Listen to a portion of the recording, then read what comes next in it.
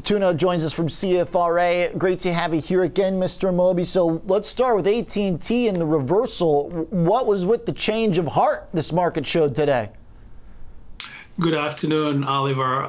No, I think for AT&T, it almost looks like a tacit admission that the original acquisition of Time Warner was perhaps ill-timed. But in some respects, I think it also demonstrates how the competitive landscape has changed quite dramatically in the last few years since that acquisition. We know that streaming has become a much more forceful player, and then a lot of media companies are still losing subscribers. So what you have here is two companies that perhaps feel like 1 + 1 is going to be 2.5, bringing together Discovery Plus and HBO Max, and enabling them to get the scale that they need to compete with the likes of Netflix and Amazon. And more importantly, I think expanding globally at a much faster rate, where a lot of streaming is still relatively nascent. So what do they do, AT&T, with this $43 billion? I mean, where do the proceeds go, and how do we think about it as investors compared to what they spent for this? Well, AT&T is kind of a reset mode now, where it seems like coming off the Spectrum auction, they're now focused solely on launching a 5G national deployment. We know that they have this huge, massive debt load, which is why they've announced this portfolio simplification theme. Now in the process of divesting DirecTV and now also unwinding Time Warner. To your question, that cash will come in handy as they kind of battle the massive debt load and try to focus their strategy solely on this transition to 5G. Also, even the debt is grown since the last auction. So in our view, it kind of makes sense for them. This whole idea of vertical integration, when they acquired Time Warner, was always suspect, from the beginning. So now that streaming has made it a much more, clear, strategy, I think it really makes sense for them to focus on their core competence. And you're not terribly bullish on AT&T. You basically say to hold the stock, don't chase after it. The other side of it for Discovery as well, same thing. We also had the same price action there today, rally, fade. What does it mean for Discovery? Is it kind of more the same here, or do they have a little bit more freedom with a lesser debt load? How does that compare?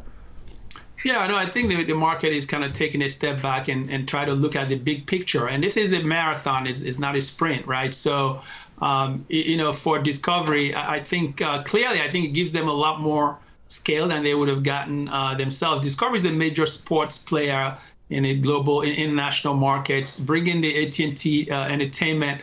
I think it will allow them to conceive of this bundled streaming package, much like Disney is doing with Hulu and ESPN Plus. So over time, I think there's really some argument there. But AT&T, I think, as I said, they're going to be more focused on wireless now. And for the combined entity, remember, I think AT&T shareholders are still going to own the majority, 71% of the combined company. Okay. David Zaslav going to be running both company, well-regarded guy. And if anyone can really pull this together, I think he's a very good bet to do that. Okay. So this new entity, I mean, what's going to be important to think about in terms of your own analysis as you've got holds on both these right now? Does this kind of pure content play look potentially more like a Disney or like a Netflix style investment, where I know you've been a little bit more optimistic there?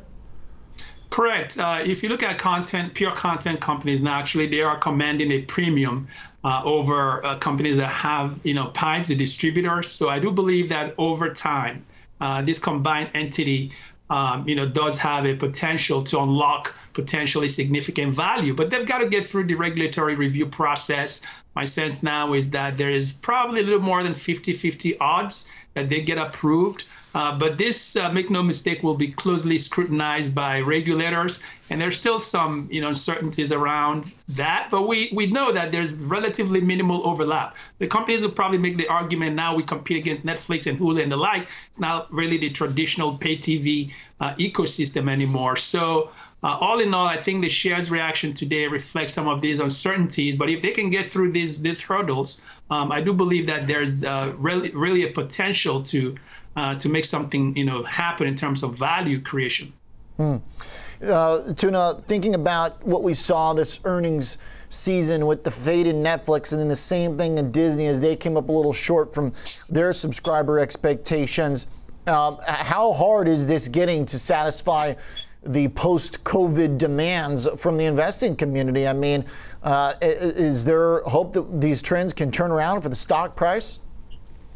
I do believe that COVID has accentuated the shift to streaming, and these companies, based on the subscriber numbers they've already announced for HBO Max and Discovery Plus, we know that this is something that has a huge potential. The addressable market is pretty large. Going forward, the international markets are way underpenetrated. That's really where I do see, the low-hanging fruit. So there is every possibility that the combined company is going to be greater than the individual parts if they can execute really well. And that's really where the challenge is going to be. There's different cultures to bring together. They talk about $3 billion in cost synergies. That number looks a little ambitious, but if they can, kind of pull all of this together, I think really there's a very good potential that we could have a winner here, one of the winners in intensifying streaming wars over the long term.